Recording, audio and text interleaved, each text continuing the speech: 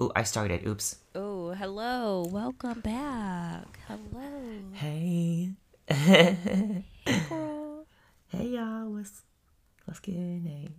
What's crack-a-lacking? Oh, I can't believe I said that. I'm sorry. I said it and immediately regretted it. Ew. Gross. um. Hey, you guys. So, why didn't we record last week? Something happened. So I got back the week before or that week, and I couldn't find my recording stuff because we'd brought a bunch of our recording stuff to California Oh. for our Right. delegation trip, and then I couldn't find it because it was in Miguel's bags, and I was like, "Where's all Right. my Right. stuff?" Right. Okay. Let's see if I was using a different microphone, so I'm not quite sure how it's gonna turn out. Yeah, also technical difficulties today. So yeah, LOL. Um. So welcome to the show, you guys. Hey. period. Welcome to Cupcakes at a Funeral. This is a show where we talk about anything that we want. Because it's our show, ho. My name's Kelvin. Yeah. And I'm Latifa. So yeah, that's that. So yeah. We start the show off with a segment called Purr and Snap. Do you have one, Tifa? Per and Snap. Yes, I do. So, this week was my first week back at work, Ew. and because I was gone I took a week off and I went on a trip with MIRAC. We did a border delegation, and so obviously the first week of work, like after some time off, is never fun. But while I was gone, like the delegation trip was really fun, and I'll get more into that later in the show. But I went to Disneyland, and like that was really cool. But my actual Pern Snap is I've been helping. So Miguel is opening a ghost restaurant, like a ghost kitchen restaurant this week, this Really? Tuesday. Yes, called Litos Burritos. We're on Instagram at Litos Burritos MN. Um, and I've been helping order like stickers and like trying to figure out merch, as well as trying to situate social media accounts and things like that. And that's Ooh, been a lot of this looks fun. good, bitch. I Sausage, egg, know. and cheese purr.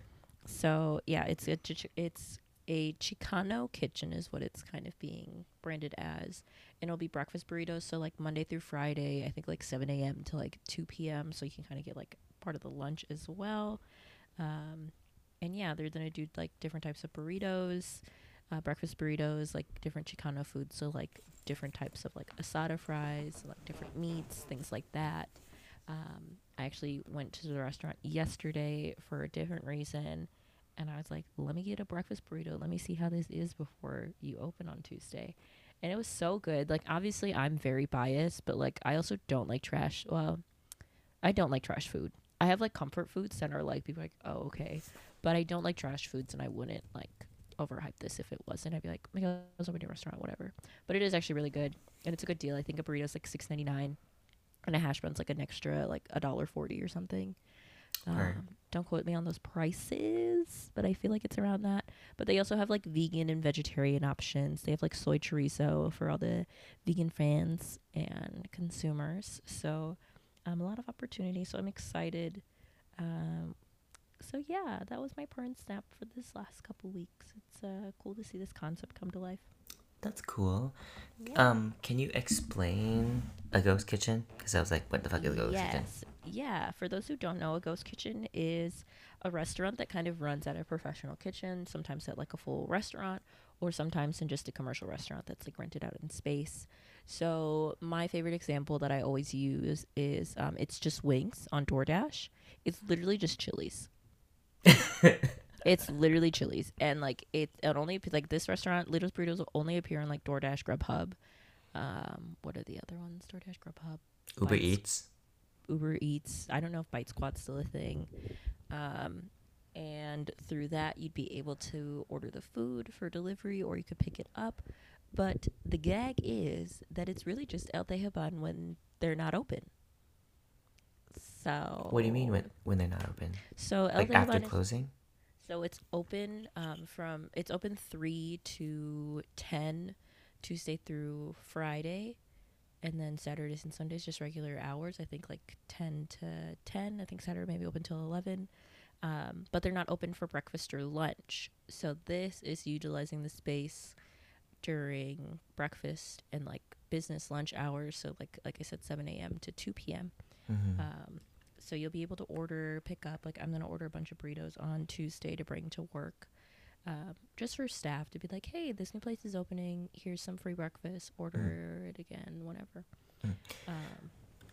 So yeah. So these are items that are like not on the menu. You can't get it at like a regular time if you just go. Correct. Yeah, you can't get them at El Tejaban either. So it's like completely separate, in the sense like menu wise. Like there will be a couple key feature items, I believe, kind of similar to the restaurant, but it's like a menu completely created by Miguel and curated that way. So yeah, it's really exciting. Ghost kitchens are kind of being more prominent and like bigger. I think in an really early episode, Calvin talked about like was it a ghost kitchen where you had to like pick up food in lockers or something? So that's a virtual kitchen. It's kind of like it's the same concept where it's like these small little people that want to make like their own foods and sell them. They just rent out that kitchen, and then you order it online. You could only order it like on Uber Eats or whatever or online. And then you go and you pick it up in a locker. They'll put it in a specific locker for you so that you only know what locker it is. But it's the same concept. They're just renting out the space, and I think they probably pay less because there's no actual seating there, so you can't sit down and have a meal. You have to like take it to go. Yeah, so kind of same concept. Like, you could sit there. I think Miguel's not like he's not going to shy you like turn you away. But it's also like you're not paying for servers, you're not paying for like service, you're just paying to like pick up food, which I think is becoming more popular. I mean, I'm someone that orders DoorDash like 2 to 3 times a week, to be quite honest. Do you really? Yeah, between like work, lunch, because where I work is like an industrial area and there's not a lot of places like that are within a drivable distance for my half-hour lunch. I'll usually DoorDash if I don't bring anything, or I can try to go to like one of the places that are there locally within like a mile and a half, but there's not a lot of options. And then sometimes throughout the week or sometimes on the weekends when I'm like lazy and don't want to leave the house, I'll DoorDash. Cheesecake Factory is what I'm known to do. So Oh my goodness gracious, yeah. Cheesecake Queen. That's Okay, me. purr. But yeah, what's your parent snap for this last couple weeks? So my parent snap, is this show called Boyscation. Yeah. Like vacation but boys. But they're men. And it's like a oh my god, I can't speak today. It's like a gay dating show in Hong Kong. And it is just on YouTube, so I've been watching it. And it's kind of interesting. I have not watched a dating show, you guys, since like Rock of Love or A Shot of Love, Tequila. Oof. I was just rewatching some stuff about Tila Tequila and A Shot at Love and how wild it was. Really? Yeah, because that bitch is crazy. Yeah, the bitch is crazy now, and she's been crazy. But anyway, I don't claim her, so so I've been watching that, and it's pretty cool. It's just kind of interesting, and it's also sad because there's 10 guys and like only 4 of them are like the most popular, so they get all the matches and then the other 6 don't get any, or like no one's interested in them, so that's like kind of sad. It's also interesting to see like what people like in Hong Kong, and it made me think of like they have an episode of like how their coming out story and like blah blah blah blah blah whatever else, and how they one day want to get married but they're not sure that they can. It made me think of like as a minority, and I guess for me a double minority, sometimes it feels like you just can't live, like just be yourself. You always have to explain like, oh yeah, this is how I come out, or like, yeah, this is how my family views me, and these are my hopes and dreams, but I don't know if I'm gonna be able to do that because of the legislation or whatever. So it made me think of that too, but for the most part it's been pretty entertaining. I told all my friends to watch it so we can discuss LOL. You never told us to watch it, so yeah, I didn't tell you guys to watch it. I don't believe you did, but okay, maybe you did. I don't remember. I didn't. I did not. Oh, well then, what's it called again? Boyscation, but I actually stopped watching it because Wow. I get really really bad second hand embarrassment, so I have to stop like so frequently. Terrible. What's your opinion on dating shows? I know you watch whatever, Love Is Blind or whatever. So, And would you go on one? I don't think okay. So Love Is Blind is currently casting for Minneapolis season. Obviously, I'm not going to be on it because I'm in a relationship. I'm not going to be on it.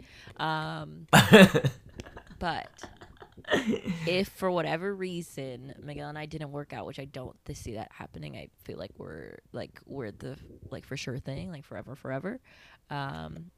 At that point, like after a 7-year relationship, it'd be like, yeah, fuck it, let me go on a dating show. Like like what do I have to lose? But I don't know. I don't like, for whatever reason, and Calvin knows this, like I feel like I hold myself to a quote unquote higher standard because I refuse to watch The Bachelor and watch one man try to date like 25 girls. Because as a child or as an adolescent, it was hilarious to watch it on like Flavor of Love and like I Love New York, Shot of Love with Tequila, Rock of Love, because it's like, it's obviously like terrible, you know? Yeah. So like I don't watch The Bachelor, even though it's like a very culty, and I think I just don't like the fans associated with The Bachelor more than anything, if I'm being quite honest. Yeah. But I do love Is Blind. Because I think okay, what is the premise? I've never seen it. Yeah, I was like, I think I like it because of the concept of the show. So the idea is that they go to a city, and like this last season, that most recently aired was in Seattle, and you audition to be in the show. It's like very extensive questionnaire, whatever. And the premise is that you are looking to get married and you want to find like your forever person, which to me is already kind of controversial because I understand the concept of dating to marry, but I think there's a fine line of finding someone you want to marry and finding someone to marry. You know what I mean? Yeah. Because some people just want to be married and some people like want to find their person, like want to be married to that person.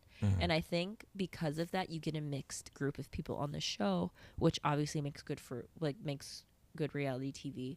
So the concept is that these people are in these pods, quote unquote, and they're in like a room with a opaque like window, so you can't see the person on the other side, but you know that there's someone over there, and you're just supposed to talk to them and date them. And usually within a week, people are like getting engaged because like you don't know what they look like. You're not having any physical contact. So the idea is that you're just having extensive conversations about life, what you want out of life, what you're looking for in a partner, and all these things. And if you end up getting proposed to, you get to meet that other person. And it's then that you're like, are we also physically attracted to each other? Are we sexually attracted to each other? Because then you're going after that. You're going to a couple's vacation in Mexico, and you're being able to like explore the intimate details of a relationship and like get to know what this person is like. And after that, you go back to the real world, you go back to your jobs, and you have to navigate like finances and living with this partner and like trying to plan a wedding. So all of this is in the span of like maybe at most 4 to 6 weeks. Oh my God. So it's like very, very like rapid, quick, because a lot of the time like the families aren't supportive. Like, you just met this person, what do you mean you want to get married to them in 2 weeks? Or people will come out and they're like, I'm not physically attracted to you.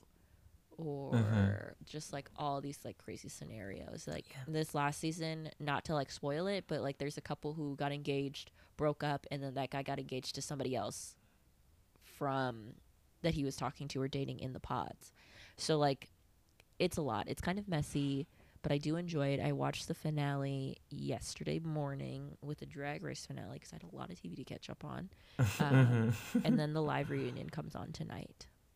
So this is the show, you guys, if you heard or seen it on TikTok, where one of the seasons, the Indian guy was like, I don't like Indian women, and then he ended up like with an Indian woman. Yeah, but then he was like, I'm not actually attracted to you like at all. He was like, she reminds me of my aunt. Yeah. He was literally the worst person ever. Can I just clear something up, and then I'm gonna talk about what if I would go on a dating show. Last week, or excuse me, a few weeks ago, Latifah and I were talking about how it's different. We were talking about like Quinta Brunson dating or marrying a white guy, and like that's different than a black man dating a white woman. It's different for Latifah and I because we are quote unquote on the like the least dateable or whatever spectrum. So Oh, true. We really are. yeah, well, because it's like Asian men and Asian women, and then black men and black women, and so it's different from the perspective of each. Because one is more like, I don't know, quote unquote attractive or dateable, and so it's different from me and the way Latifah and I see it. It's different when you are on the other half of the minority that's like not wanted or whatever. So Yeah, when we 'cause- say like, oh yeah, like oh my god, I can't believe he went with the white girl or whatever, but then at the same time we're like, yes, Quinta Brunson, yes, girl. It's like it's different. I don't know. I just can't explain it, but that's what I was thinking about. It's always interesting because, like Calvin said, I think to clarify, I think that black women are usually like not sought after in the dating world, and are always looked as like aggressive and like I don't know, like unprofessional. Like there's so many negative connotations with black women that we know this, and it's the same for like Asian men specifically in the dating world where it's like, oh, docile or like very nerdy, quiet, whatever the case, which not thankfully, I think that they've always been there. But I think in recent years, media has picked up and has been more inclusive with men that they find attractive. Like it's not your stereotypical Brad Pitt, Ryan Reynolds, whatever the case. It's like you have your Simu Lee, you have like all these, what is his name? K-pop boys. K-pop boys. That there's the South Asian actor. I'm not sure if he's Indian or not. Kumail. Yes, and he was like featured as like sexiest man alive. Or, Oh like, yeah, Kumail's sexy. Hey. Yeah, so I think that that's becoming more inclusive, and obviously, like there are plenty of beautiful black women out there as well. But it is interesting because you do see that like women or Asian women are super fetishized, and like black men are fetishized to like the ends of the earth. So it is different when you see like a black man date a white woman. You're like, maybe he's just dating outside of his race because he feels like black women are too much to handle. But a lot of the time, from my experience and from my perspective, sometimes black women date. Obviously, I'm a black woman dating outside of her race, but I'm also Asian. But not that I'm dating within that race either.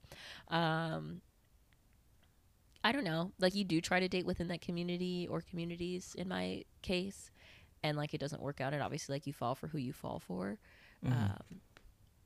But sometimes, like I don't know. I'll say this: I've never seen a black woman with like.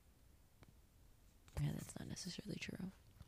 I've never seen a black woman date down often if she's dating like a white man. Not saying that like white people are superior, but like they're dating someone that can match their needs and financial gain or whatever the case. And I don't always feel like that's the case. Yeah,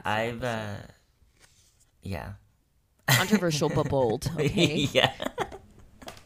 Okay, so would I go on a dating show? I don't know because, and not to be dramatic, but I would rather kill myself. I think. Wow. I just what? just opened Facebook, and the first thing was like memories, and it's us dancing at the History Center to Black and Yellow. Ew! Delete that. I had a memory the other day, and it's of my YouTube, and it said that the thing is a short clip, and it's like a 9-second clip of me and Latifah body rolling at the Heritage Month Center with our sparkly tank tops. Yes. I was like, why did I delete that? My God. Anyway, so You'd rather kill yourself. yeah, actually, because watching that show, only the 1, 2, 3, 4 guys got all the attention from the rest of the guys. Bitch, if you don't think that you would get attention, you're so full of it. Yep. But I was like, oh my god, like I don't know, like I don't think I could handle like not having a match. But it's also, oh wait, whoop, child, what? Okay, What happened? oh nothing. It's just it gave me a message. No, I don't think I could handle not having a match. LOL, because then I'd be like, I'm hideous. But I also would be like, I think it would be fun, but again, like I couldn't handle having a match. And then it's also interesting to see like what other people like, and like, I don't know, cause for me, if you're nice to me, I'll like you. Period. Ew. But I was talking to my friends about the show, and they're like, oh yeah, he's like kind of not cute, and like his ears are weird, and like whatever else, and like he has bad teeth. If he had braces, he'd be like better looking, and like personally, like Y'all personality wise. reading this man. Oh, it was all about like different guys, but I was like, oh, I didn't even think about that, because I liked one of the guy's ears, like they're a little bit more like prominent, and I thought that his teeth was cute. I like a little snag of teeth sometimes, you guys purr. Oh my gosh. And then I thought one of the guys was like awkward and nice, but if he was nice to me, I'd be like, okay, sure. As you can tell, Calvin doesn't really necessarily have standards. He's just like men. Yeah, he's like, you guys look. If there's a guy and a penis, I definitely know about it. But it has to be uncut. Yeah. And I will know, and I will check. But whatever else you're bringing to the table, weird ears, terrible teeth, whatever the case, here for it. Yeah. So I don't think I would go, only because it's just too much, you guys. I wouldn't be able to handle not having a match. But the way that you're making it sound, you would have a match because you literally don't care as long as they're like a decently nice person and like. Oh, but okay, what if they didn't match me? I think is the scaring part. Because like if I like them and they're like, oh, I actually like someone else. Fake. Are you serious? You literally have like what 10 like over 10,000 followers on Instagram, and you have like you're the face of a dating app. Can I tell you, the other day I was like on Instagram, I was like, I want a Chinese boyfriend, and then like I had a bunch of guys being like, I'm Chinese. I was like, oh, okay, hey. Yeah. So first of bragging. all, stupid. You sound dumb. You sound dumb as hell. That would not be the case. You're so full of it. I just think that would happen though, but whatever. That's not true at all. You also just like refuse to leave the house, so that's why you don't date. Yeah, I'm like lazy. Okay.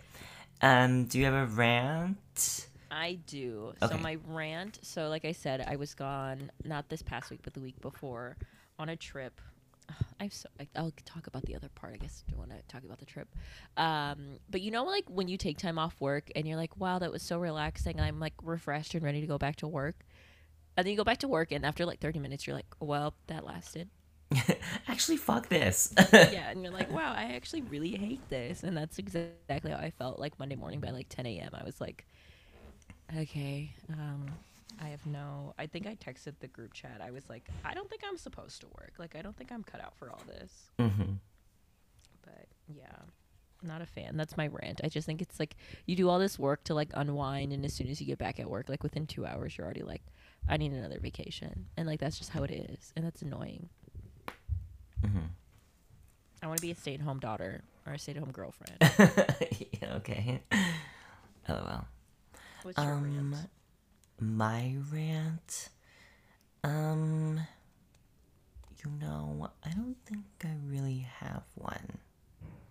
Nothing about like you coming here or like having to deal with anything here or like going back like your new job. Nothing about the new job. Nothing. No, because I can talk about Minnesota like when I talk about it later, but I didn't really have a bad experience in Minnesota. And then my job has like been fine too. I have an interview Tuesday, LOL, at a lab. So I might, if they hire me and they pay more, then I'll just work there. Bye. Which is fine. I'm a little scared because it just is. Oh my god, it is a startup lab, just like the lab that I was working with prior. So it's a small team. Right now, there's only 2 people. And they're not open yet. So it's not like I would have to be seeing clients and whatever else. But I'm nervous about it because obviously we close in 2 years. But I'm also fine with it because if I just have to work 2 years, that's fine. Because in that timeline, I would like to be back home in Minnesota by then. So, whatever. So I guess that's kind of a rant. I just don't know where the job is gonna go. I feel a little sneaky going to an interview when I just started here, but the way that things lined up, you know, I got the job, and then like that same week I got like an offer to be interviewed by this company, and I was like, obviously I'll take it because whatever pays me more, I don't care. Right, you have no loyalty yet. It's not like you've been there for a long time or owe them anything. Yeah, so that's that on the job thing that's going on. Oh, I'll say this. My rant. I'm feeling very fat. I think it's because when I was unemployed, I would just sleep all day. LOL. And also, you guys, whenever I fucking travel, I feel so bloated because I came back home from Minnesota. I was in Minnesota feeling so fat, and I wasn't really eating too much. And then I came home and I felt fat, and then like a week later, now I'm fine. Like, I don't know what happened. I was like bloated or whatever, but yeah. So I'm back to counting my calories and my macros, and then eating healthier throughout the day, and drinking more protein shakes. So my goal is to lose a pound a week. And you guys, Megan Thee Stallion is skinny, so now I have to be skinny. Ugh. So. Oh, she's in her like healthy girl era. Yeah, she posted a picture. I was like, you're snatched. Yeah, like very snatched, very skinny. So, okay, I relate to that because like I felt because we were walking around California so much. Like I was walking probably like 3 or 4 miles a day, and I got back and I was just like, I'm not moving like at all. And I was like, that's really sad. But yeah, I'm like, Miguel's starting a trainer in the next couple weeks. I was like, fuck, okay, that means I have to start working out, like, actually. So I can't let Miguel be the skinny one in the relationship. It's not gonna happen. Okay, competition it's the Biggest Loser competition Yeah. But relatable. But yeah, Meg Thee Stallion's looking snatched, which is great for her. We love a transitional hottie, but girl, give me a break. Like, I wasn't ready for that, but the summer is around the corner, so I should just adapt a healthier lifestyle. And so yeah. All right, let's take a quick break, and then we can get into our topics. Yeah. All right, you guys, we're back. We're here. Yeah. Hello. Oh, I just want to say I have not seen Tyler Perry stick up for drag queens, which is weird because he is one. You know, he not a fan. I've never really been a fan of Tyler Perry movies. I think that they're low-key anti-black. But I've never seen a fucking Medea movie. I've never you seen don't watch any movies. That doesn't mean anything. I know, right? But I feel like Tyler Perry, he's doing good things for the black community to an extent. But like, at what cost, though, Tyler Perry? Those wigs in those movies are atrocious, and like that alone, I would vote you. I would give Tyler Perry in like the race trade. The what? Truthfully. In the race trade, like, you know, when people want to switch, like people are like, let's trade. Like, white people can have Candace Owens. We want Betty White, type of thing. Oh, yeah, that's so true. The race trade. Sounds like the Atlantic slave trade, but okay, sure. I mean, they did it first. Okay. So we wanted to wrap up. Oh, excuse me. We wanted to go over the recent events that happened. Yeah, which is me and Tifah switching places. Yeah. I was like, you make it sound like something terrible happened. You just came to Minnesota and I went to California. It was a serious event, you guys. No. So I came to Minnesota on like a few weeks ago, actually, March something. At the end of March, yeah, and I had a good time. It was nice. Um, uh, I arrived. My mom picked me up. I got to meet and hang out with my brother's fiance, which is really nice. We had some conversations. She's very sweet. Um, so I was in charge of doing the cakes. I made like 3 cakes. Hey, you guys, they actually turned Ooh. out okay. Per and never tell me I lost it, bitch. Period. Because I still got it. Um, and Joel liked the cake per. And then I was also in charge of making spring rolls. So I made 75. I was supposed to make 100, but I ran out of meat. Oops. Um, and then the party was nice. It was really, really big. Like 200 people, I think, showed up, and there was still a lot of food left over. So we made a lot of food. Originally, it was thought to just be like an intimate dinner of maybe 30 to 40 people tops. Yeah, that's what I thought. Um, and so it was really nice. The decorations were gorgeous. Obviously, Auntie James like slayed Mama. Um, the only thing is that the microphone was like all janky, and I could not hear anything that people were saying. And children, no kids, Mama.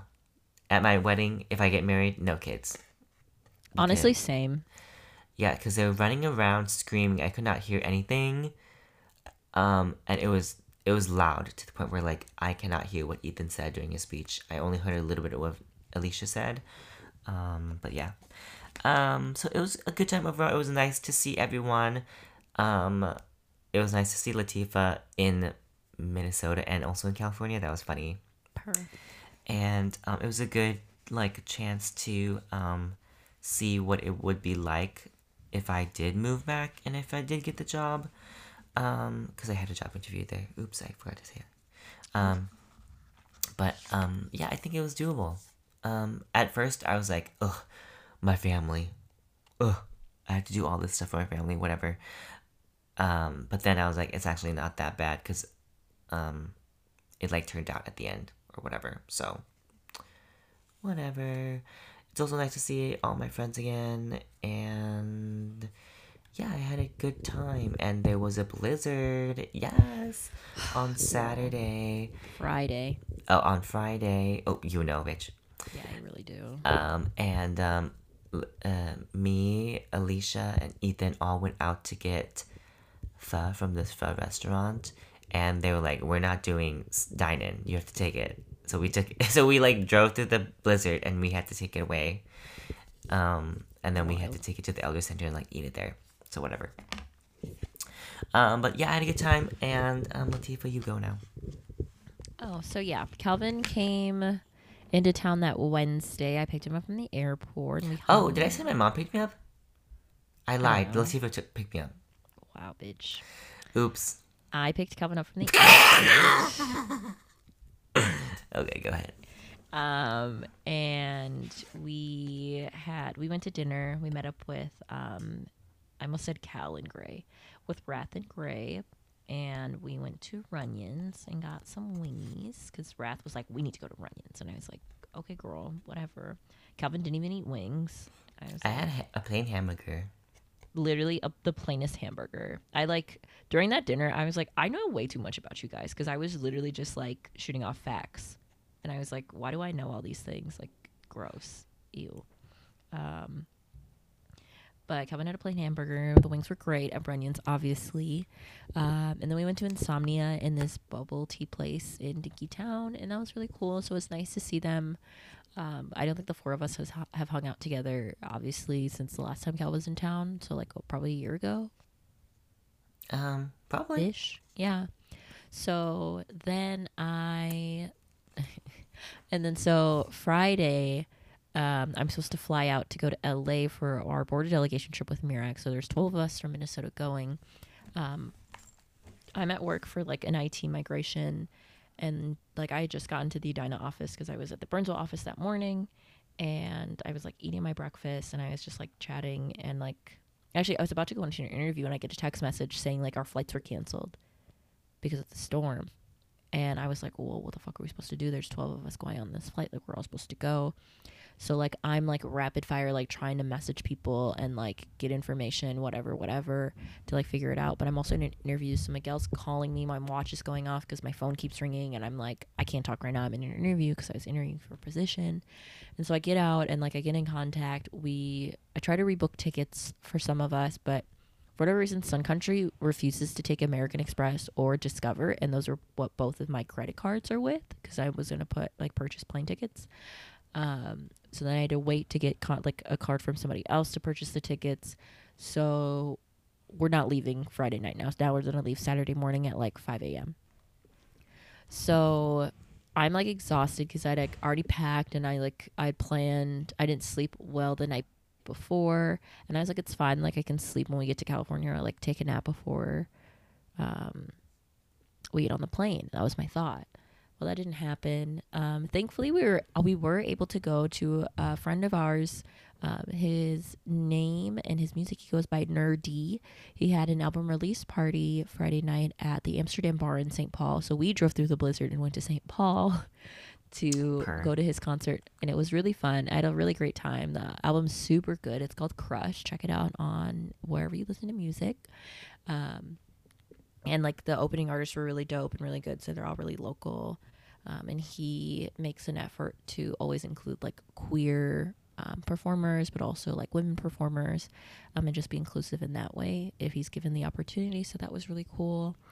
So the concert was dope. We didn't sleep really because like we came back. Miguel still hadn't packed for the trip because it was obviously delayed. So he stayed up packing. I slept for like an hour. We get to the airport. We park. And we're like, Miguel's sister, brother-in-law can come pick up the truck because Ubers were going to be super expensive. And we were carpooling with 2 other people, so there was 4 of us plus all the luggage. And so we get there, and the kiosks at Sun Country are down, so you can't just like check in your bag and do bag drop. You have to get in line. And like because of the storm and everything, there's only like a couple gate agents. So the line at Terminal 2 is from like where the check-in stuff is to the end of baggage claim. So there's like over probably like 200 people in line. Oh my God. We're waiting. Yeah. So thankfully we'd gotten there like 2.5, 3 hours early, so it was fine. We get through, and we're waiting. Our flight delays like 30 minutes, and we're like, cool, whatever. A flight to Cabo and a flight to Cancun like take off. We're like, okay, flights are leaving. Flight's delayed another 30 minutes, and then another 30 minutes, and then after that delay, they're like, the flight's canceled. And so we're like, what are we supposed to do? Like, we just, like, there aren't any more flights to LA for the day. So we go back to baggage claim because they have to send us our baggage back. So we have to pick up our bags. And then we're just sitting on the floor in the baggage claim trying to figure out how we're going to get there. Because obviously, like, we were supposed to be there Saturday morning because there's, like, a whole day Saturday planned. And we're going to miss that now for sure. And so we're scrounging. We're like trying to situate ideas. We're like, do we drive to Chicago and fly from Chicago? I'm like, how are we driving to Chicago? We don't have a car that's going to fit all of us and our luggage to go to Chicago. And they're like, do we just start driving west? And I was like, that doesn't make any sense. Like, why would we just start driving west? Like, we still need a car to drive west. Like, this isn't making sense. So we finally decide to we ended up finding tickets, and we're like, with 12 people, you don't know if all 12 tickets are going to go through. You don't know how many seats are available on all these planes. So we find a flight to leave that night from Minneapolis to Kansas City, 7-hour layover in Kansas City to Denver. Denver, a 45-minute layover, meaning you have to get off, deplane, and get on another plane within 45 minutes to go to from Denver to San Diego now, because the rest of the trip had already left LA and was going to San Diego because we're going to the Tijuana border. So it was just like, it was a huge mess. And so like, we're all exhausted.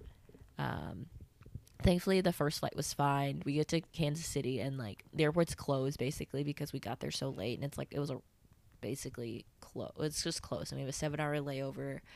Like, nobody's really sleeping. The flight taking off from Denver, because it's Denver and like the mountains and the high winds, like taking off the turbulence was literally the worst I've ever felt in my life. I thought we were gonna die. Like, the plane dropped like a couple hundred, like maybe like 50 to 100 feet, like a couple times. And I literally was like, You're so funny. I was like, I'm gonna die. This is how I go out. Like, we were not supposed to go on this trip. Like, 2 flights canceled. Now this crazy turbulence. Like, this is not supposed to happen. And we ended up getting there Sunday morning, and then we got there and our bags weren't there. Like, a few of us checked bags. I only checked a bag because I wanted to bring my hair care products. So I was an idiot and decided to check my small carry-on bag because I wanted to be able to do my hair while on the trip.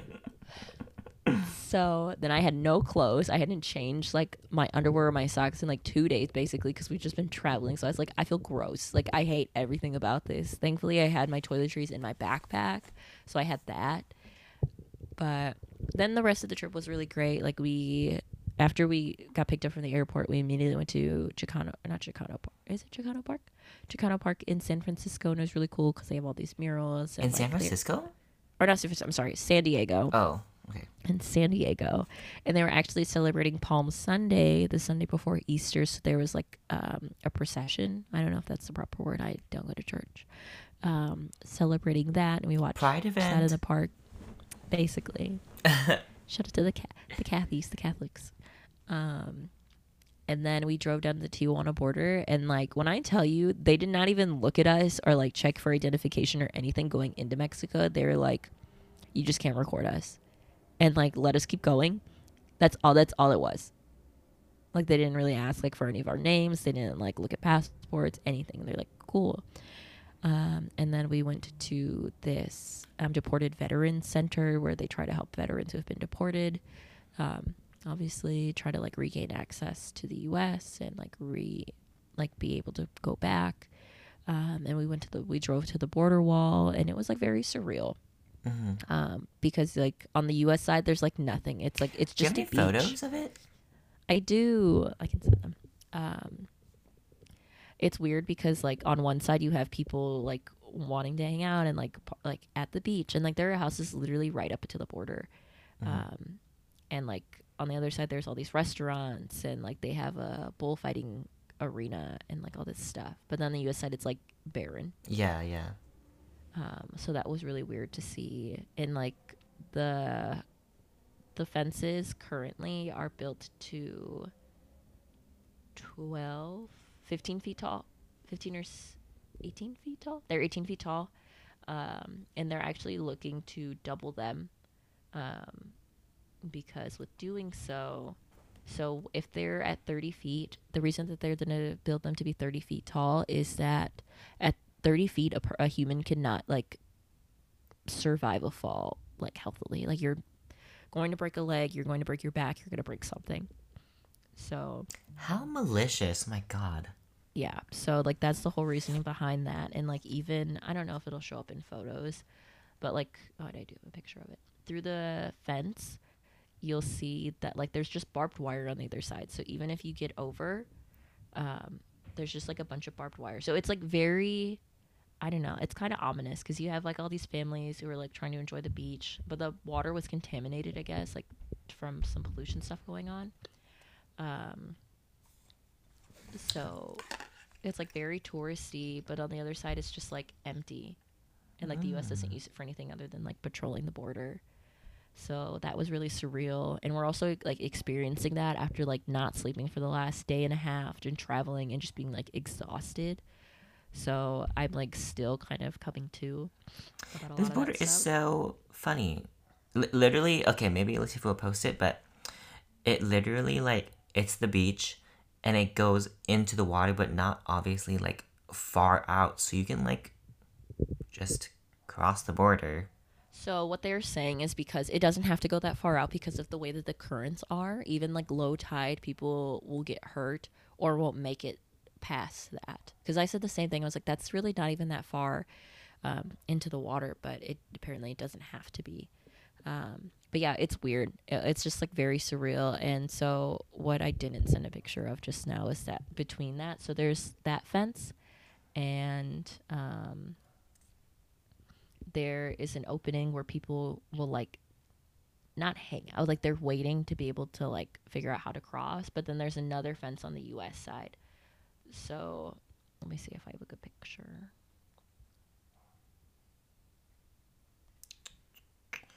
Interesting. So yeah, it's all just like really fucked up, obviously, and like um, it was interesting. You might be able to tell, like, there's a fence at the beginning, and then there's like this big opening and like a walkway where, or like a road where cars will drive through. We saw people trying to cross while we were there, um, so that was kind of surreal. And then we were only in Tijuana for like the day, and we stayed the night and then like left. But it took us 2 hours to cross back over, because they checked the car. They didn't check our car, but they checked like all of our passports and all our identification. The car, there was a second car because we had a passenger, like a 12-passenger van, and then another car had to follow.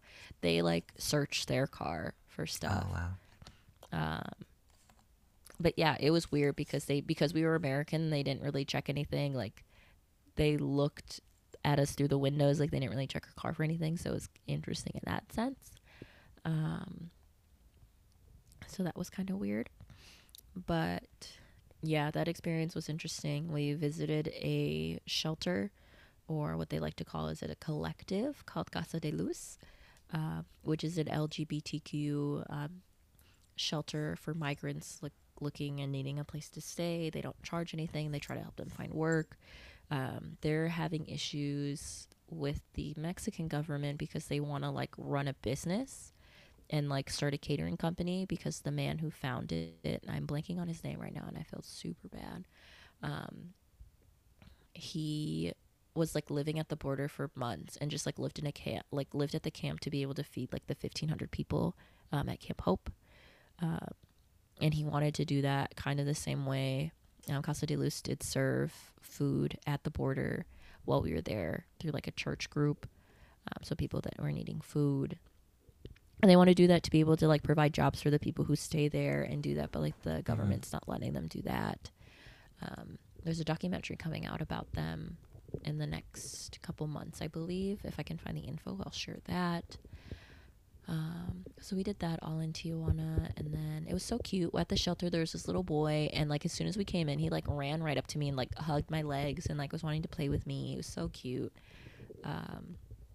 So it's I think going to the border and like the whole trip really humanized the migrant experience for me. Not that I didn't know that they weren't people before, but like putting faces to like trials and tribulations that people go through trying to cross was really powerful. After we came back, we stayed in Boyle Heights, which is a predominantly Latino neighborhood, Chicano neighborhood, to more be exact, I guess. Obviously, LA is like very much Latino heavy, but Boyle Heights is like Chicano, is more like tried to roots itself in like its Chicano roots. So that was cool. Did like a walking tour. We went to like this bookstore. I bought a bunch of books. That's like locally owned by a woman who like grew up and lives in Boyle Heights and like operates a business out of Boyle Heights, which I think is another thing that people have issues with. Like, people own businesses in these cities that they don't live in, and so they don't get the repercussions. Like, they could just go home. They don't have to deal with the issues that go on within the city like all the time like other people do. So it was cool to see that. We walked around Boyle Heights a lot. There's like a little cute cafe called La Monarca, which I told Calvin that he should check out. Oh yeah, let me look it up. They are multiple locations, and they do like Mexican coffee drinks. And like I had like a Mexican like it was like a Mexican chocolate like mocha drink, and it was super good. But what they do is they try to give back to the monarch butterflies and create sustainable living for them and stuff like that. So I was like, that sounds like Calvin. Yeah, that's a slays. So, and then the last day of the trip, we worked with a teacher who teaches predominantly like migrant children. So we met like probably preteens that had been in the U.S. for all of them less than like 9 months. And most of them were from Guatemala. I think all of them were from Guatemala. So obviously in parts of Latin America and like around the world, there are different dialects. So not everybody just speaks Spanish. And a lot of these kids didn't even really speak Spanish growing up and are learning Spanish and English. A lot of their parents don't necessarily speak Spanish. They speak their dialects. So just hearing their stories and like what it was like for them to cross or how it was for them to get here was like really grounding. I told Calvin that it was probably like the most reminded of camp that I had felt like when we went to camp like in high school. Of just like humanizing experiences and like learning about what people go through.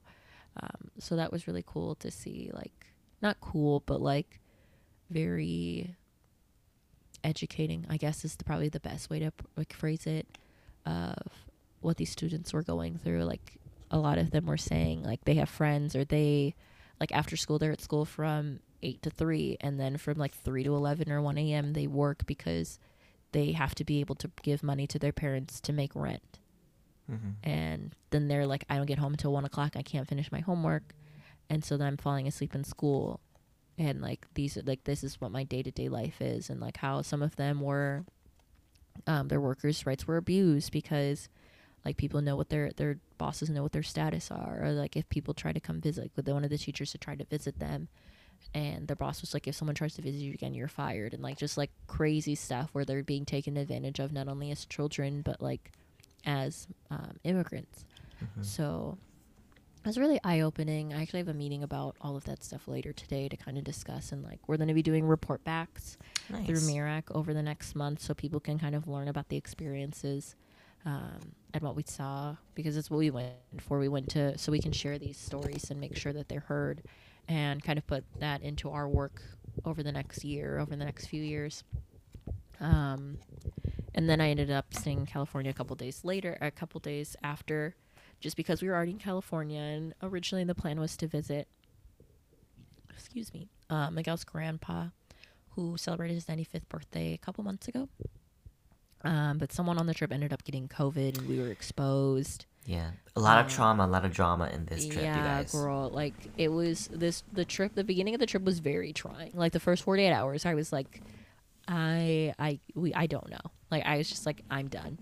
And I think a lot of us felt that way. But because we were exposed to COVID, like, Miguel talked to his family. And, like, even though we were testing negative, we're still testing negative. Everyone kind of felt like it was in best practice to just not visit a 95-year-old man after being exposed to COVID. So is this his mom's side or dad's side? Yeah, so Miguel's mom's family lives in California. Okay.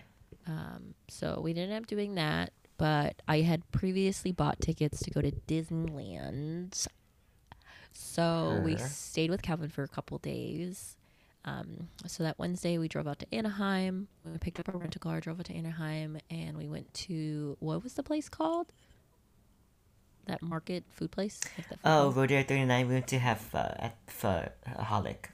Yeah, so we had pho. It was super good. And then we went to Disneyland the next. Let's see if it's her pho plain, mama. The broth, the meatballs, the noodles. Yeah, that's right, and it's good.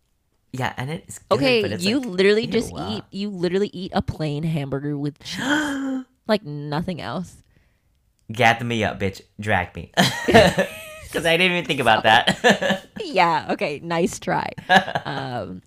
So, yeah, we went to go have pho. It was really nice. I mean, I just saw Calvin like the week before, but I mean, obviously. That was kind of funny. Yeah, so I was like, long time no see. But we stayed with Calvin and his roommate and met Colby, Calvin's best friend. Ew, yeah. And then we went to Disneyland the next day, and I walked fucking 8 miles and ate so much food. And Miguel after stupid. And then afterward, Miguel's like, "Let's go to this barbecue place. It's my family's favorite barbecue place." And low key, I haven't even said this out loud to him. Like, I thought it was okay. Here's the thing, you guys. Within like 10 minutes, the food was cold, kind of. Yeah, within 10 minutes the food was cold. I also was so full because like I said, I've been eating all day at Disneyland. Like, I had a corn dog. I had like some of Miguel's slice of pizza. I had lemonade. I had cookies.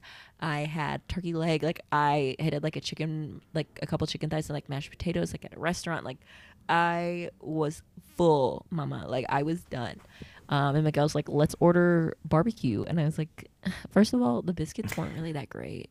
I thought the butter was good. The butter was like an apple biscuit butter. First of all, I just want to say that like we get there, we sit down. Latifah's like, let's just get this family meal, and the family meal is like 2 racks of ribs, like a whole chicken, and then another thing, and then also 2 sides.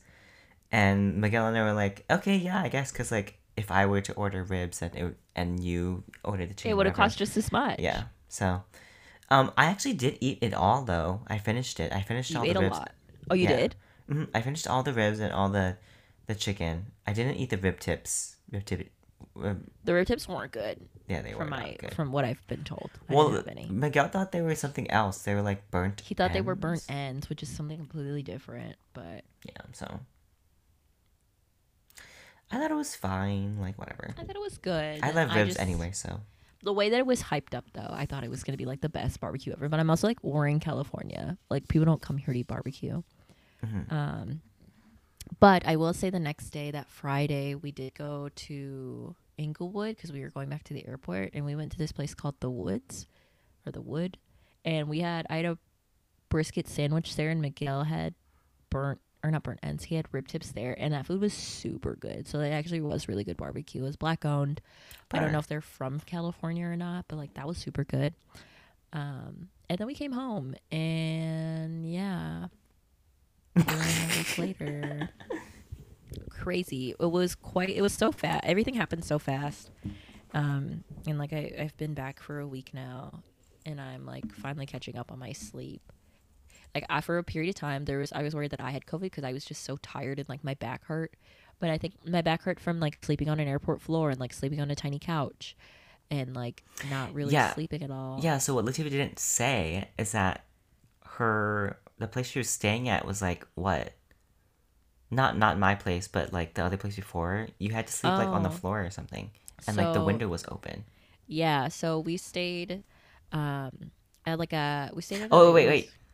Let's take a break and then we'll say okay, it because we're at like 30 minutes. Right after this break. All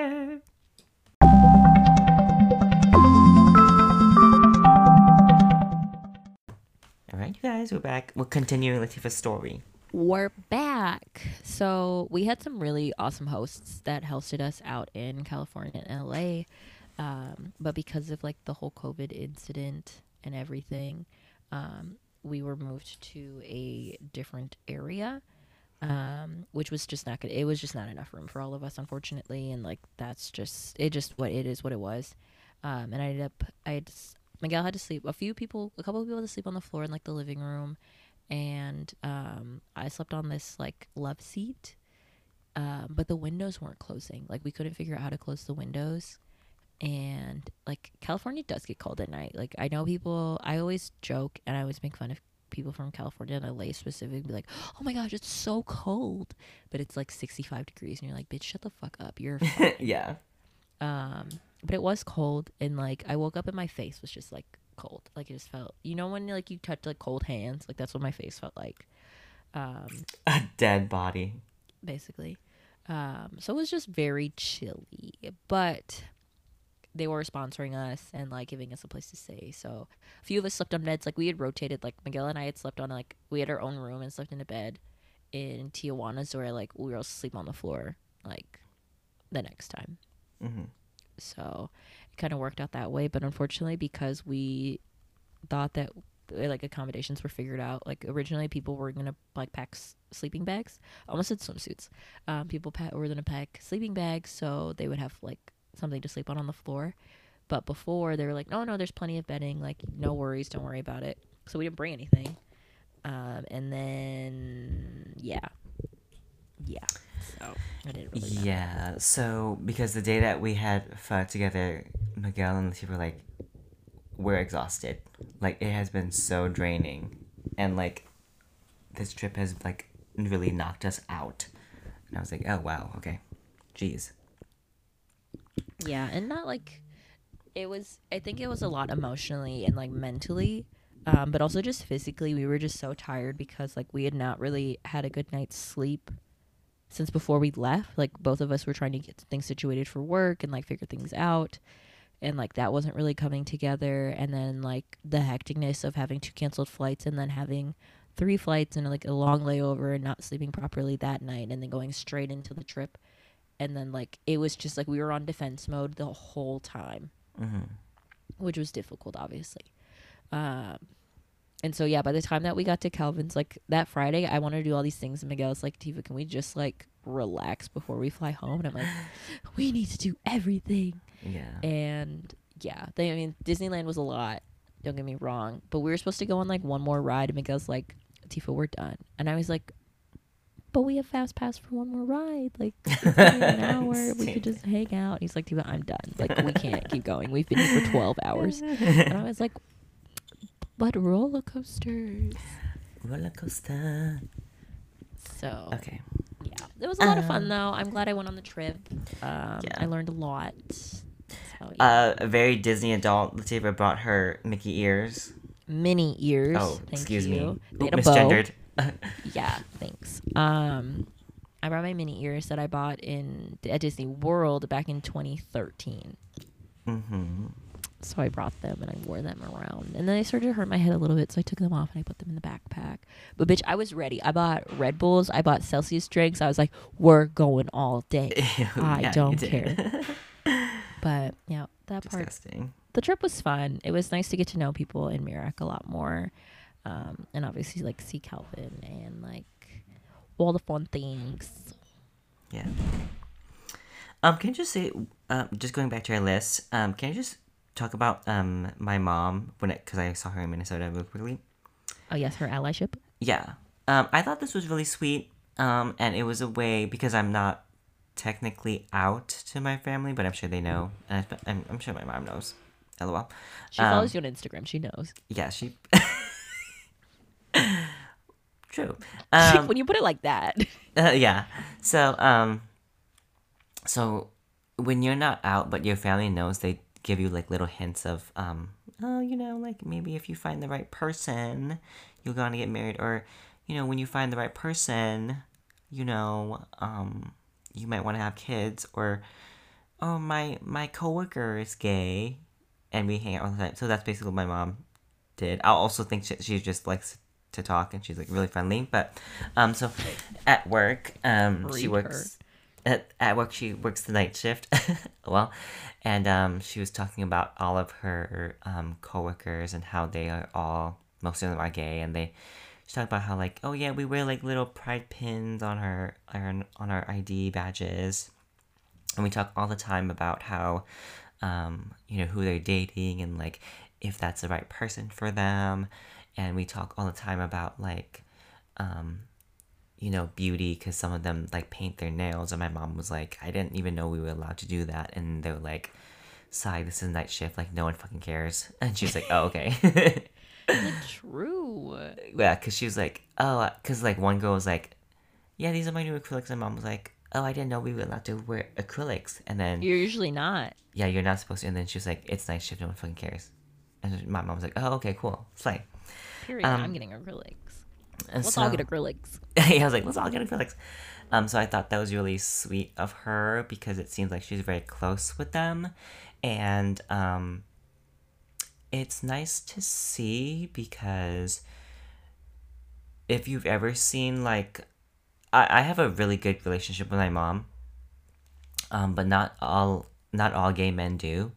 And so if you've ever gone to like a pride event, some people have like those signs that are like free mom hugs, or like the moms that will hug you if you're like you're estranged from your mom and you're a gay man. You know what I'm talking about? Yeah.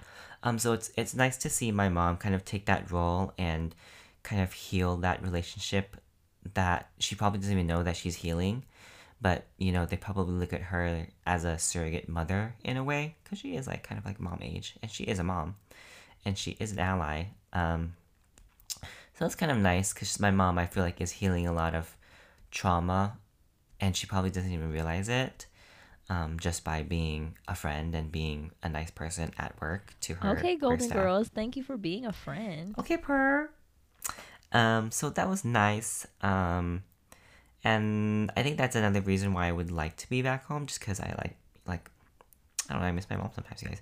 I also was thinking about, like, I wonder if Colby, my roommate's dog, misses his mom, Do you know? Oh, yeah, because he's like obviously not. I was worried, like, do dogs know? Like, you're never gonna see this bitch again. Like, literally. I don't think dogs know, cause like, I think that when no one's home, I think Colby just like waits for my roommate to get home. Oh, absolutely. Like I think he literally like just waits at the door. Like he'll sleep downstairs by the front door until like my roommate comes home. So that's like kind of sad, and that's why I feel like I sometimes have to take care of this little bitch dog. But yeah, whatever. Well, I think dogs do know, like, sometimes, like, there is something about puppies being separated, like, too early from their parents or, like, from their mom after being birthed, after being born. But it's not all the time. Yeah. But usually, if someone's, like, doing the, like, correct due diligence, then, you know. Yeah. Because I was like, I wonder if he, like, misses his mom or, like, if he remembers his family. But I, like, wouldn't know. I don't know. True. It's a dog. Sad. Anyway. Can I tell you that, I put up a story on my Instagram. And it was a picture of Colby, and it said, Skinny Legend. And then the next clip of that is, Megan Thee Stallion running over a kid. And I put, me running over Colby. Oh my gosh. Yeah. Stop being so mean to that dog. And my roommate saw both. Oh my gosh. He knows, he watches your Instagram stories. Yeah, of me like punching him and like whatever else, yeah. You're wild. Period. Anything else to talk about on the list?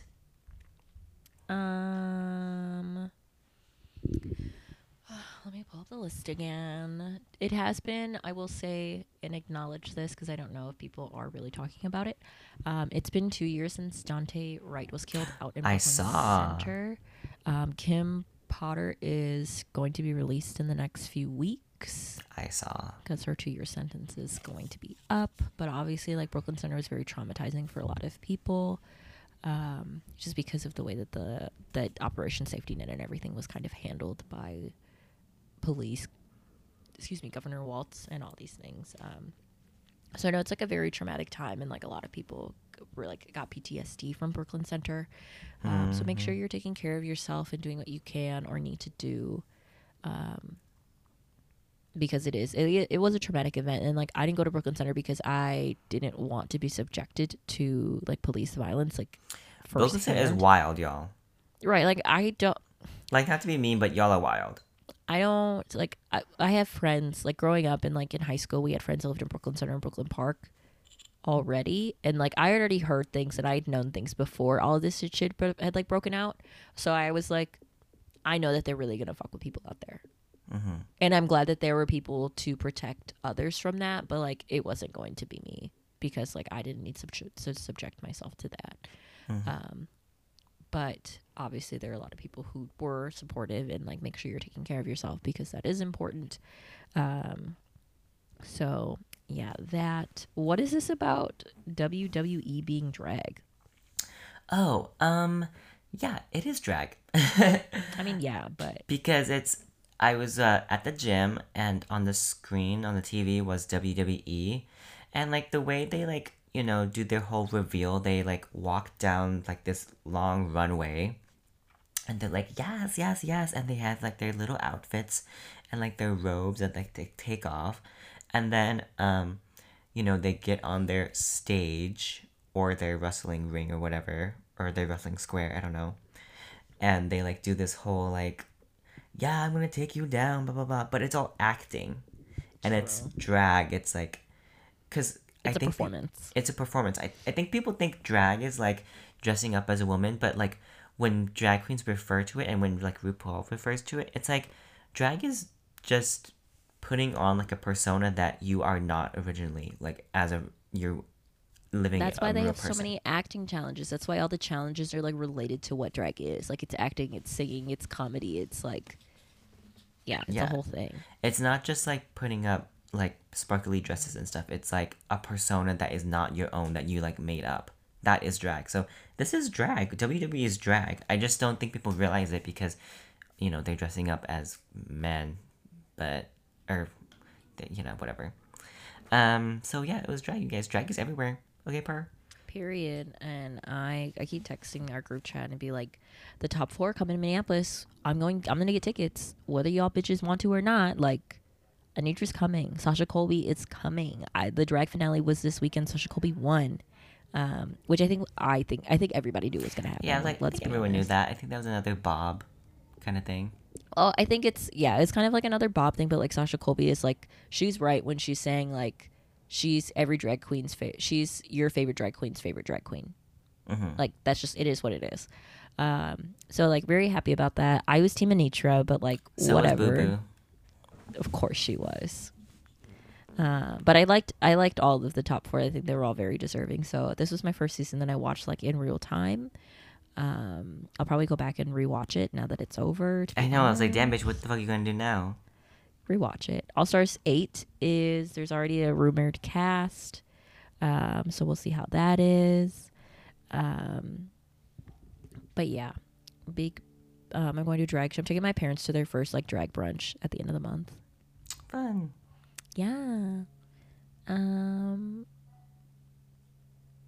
Yeah, other than that, nothing like super pressing. I went to go see a work in progress documentary yesterday, produced and directed by a friend of mine, Jula Lee Grande, who did the documentary about my family, and about her journey with like shamanism. So that was really interesting because from my perspective, and like they had talked about it, like shamanism was always something that like people didn't talk about even within the Hmong community. I was gonna say there's a lot of mysticism around shamanism, especially if you are a Christian Hmong person or family. So yeah, and they were talking about how like the differences between that, or even like how shamanism, because the way that depending on who you ask, people are like, shamanism isn't necessarily a religion, because it like, from my understanding and my interpretation, like spirits, like you in the Hmong community, you have your mental health, your physical health, and then your spiritual health, and they believe like shamanism, it's like all intertwined. And so when people are like haunted or like have spirits and like they need to go see a shaman, like that might fix whatever like physical illness that they might be feeling, or like a mental illness and things like that, which some people would also say is like a religious practice. But because there's no like physical text for shamans, like there is like the Bible or the Quran or like the Torah, that it's not a full like religion. But just talking about that, and like queer people in shamanism, and like having to deal with that. Like one of the women in the documentary is talking about how she is like a divorced Hmong woman and is now in a same-sex relationship, and she's like, who's supposed to bury me, and like talking about that. And so it was interesting, like because she's divorced, she doesn't have a husband, and like if her partner and her don't end up getting married, like is her partner gonna have rights or like be able to bury her if her children can't bury her, and things like that. So I'm talking about how like kind of the intersectionality of the patriarchy and like the patriarchal society like set up within one culture, but how that like doesn't necessarily relate with shamanism, because like women can be shamans also, and it's like an equal calling. And how sometimes women who have like are visited or are believed to, what is it called, Kwanning, I think is what it's called. Like me pretending like I know. Like it's Hmong, I don't know. Yeah, no, that's right. And how their families will be like, we'll just wait till you're married, so like we don't have to deal with it, so you can figure it out on your own later when you have like a quote unquote support system. But yeah, and like how shamans can't say no. Like if you ask a shaman for help, they can't tell you no. Like they have to help you. Really? Yeah. So it's like you can't have like a regular career. I cannot be a shaman with them. Yeah. So it was like, it's very interesting. If they show it again, I'll let you know. I was like, maybe I should have told Ju and Ka about it. But there's going to be more showings and like more stuff. So it was really interesting because growing up, all the Hmong families that I knew and like was a part of, or like in connection with, all of them were Christian. So none of them were shaman, but like even like with Eileen's wedding, I think there was like a shaman funeral next door. Funeral? And I was like, Oh, did I say wedding? Yeah. I always mix up weddings and funerals. I don't know why. Ew. I know. Joe's gonna have her wedding at a funeral home. Of course she I was was. like, can you not do that, please? Thank you. But yes, Eileen's funeral. There's another funeral next Yeah. door, and I think it was a shaman funeral. It was. Yeah. So it's always interesting because we had a friend who wasn't gonna go to the funeral because she was pregnant and like something about spirits and whatever the case. Yeah. So yeah, it's interesting. It was cool to see that because there was a book. What did I say it was called? The Spirit Catches You When You Fall or something. Yeah. That was written by like a white woman who moved in and like lived with a monk family for like 6 months and then wrote this book, and now it's required for like doctors and physicians to read before they practice, like with their schoolwork. And it's just like a very bad interpretation of like shamanism and like monk culture. Yeah, I only read part of it because I got lazy and I didn't finish. But it's mainly, I believe, about this monk family who's shaman, and then their daughter is like sick, and so they take her to the hospital, and it's a dispute between like, okay, but we don't want to do all that because that doesn't go that goes against our beliefs as shaman. So we can heal this person with like calling the spirits and doing whatever else, and then doctors are like, you can't do that because that's not Western medicine, that we can't let you do that. That's like not a real thing. Yeah. And so it's interesting. I think it teaches doctors to be like, sometimes culture clashes with what you are going to want to do, which I think is important to understand the respect.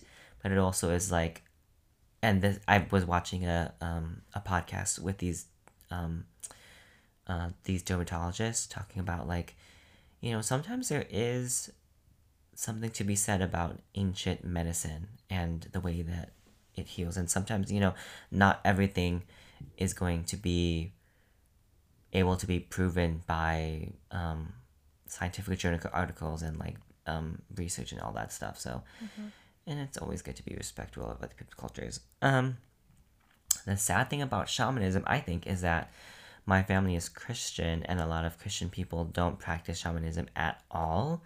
And so I think that shamanism is such a big part of Hmong culture and tradition that I'm just not aware of a large part of it. And that's kind of sad because I feel like I'm missing part of my culture already. But now that my family is Christian, I'm missing even a larger part, I think. There's simple things like tying like a little string around your wrist and your ankles to be like for good luck. You give like a good luck message. We don't do that as a Christian family, and that's like pretty simple. It's like literally just a string. And I remember going to my grandma's on my mom's side, and they are Christian, but they also practice a little bit of shamanism as well, which is frowned upon. LOL. And so they did that for their new year, and then I came back to my paternal side grandparents, and they were like, who did that to you? And I was like, oh, it was my tatai. And they were like, oh, okay, whatever, weird. So even small things like that, I don't really understand why we don't do them or why it's done and stuff like that, because I never grew up with it, because the paternal grandparents I live with are Christian. So yeah, shamanism, I don't really know much about it, like I said. Yeah, it seemed really interesting, and like I was happy to learn about it because, like I said, like all the families that the Hmong families that I know growing up didn't practice. So yeah, it was interesting. I'm excited to see the final product whenever it's done. It's a work in progress, so depending on like how Jua's journey continues and grows, it'll do that. But it was also, excuse me, I guess if you're not really connected with like the shaman Hmong culture, like it was with Billy Lore. Nope. Okay. Yeah, so I was like, maybe not. But it was with him. Is he hot? He's a prominent shaman in the shaman world in Minnesota. Oh, okay. Interesting. All right. So, yeah. Anything else about that? I think last words, final thoughts. Don't be afraid to be a bad bitch. So true. Yeah. So true. I think that's it, you guys. Yeah. Well, thanks for listening. Thanks for listening throughout us not being on it. You know? Yes, because yeah, it has been I don't know. Things have been busy. I don't know how else to describe it other than like it's just been busy. Yeah. Okay. Bye, guys. Okay, bye. Bye.